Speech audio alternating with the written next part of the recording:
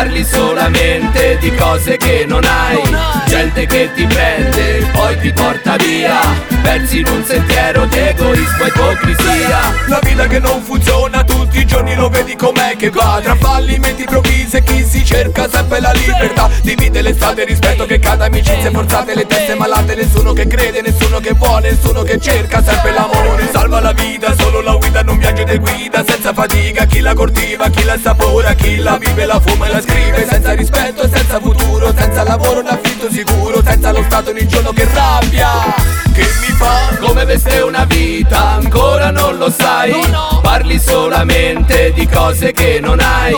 Gente che ti prende, poi ti porta via, persi in un sentiero di egoismo e ipocrisia. Come veste una vita, ancora non lo sai. Parli solamente di cose che non hai.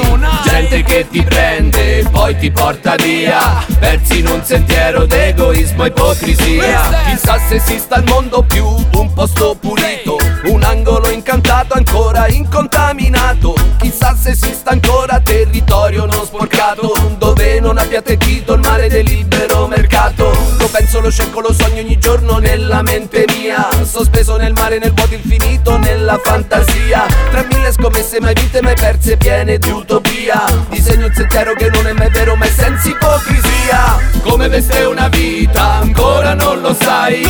Parli solamente di cose che non hai. Gente che ti prende, poi ti porta via, persi in un sentiero di egoismo e ipocrisia. Come veste una vita, ancora non lo sai. Parli solamente di cose che non hai.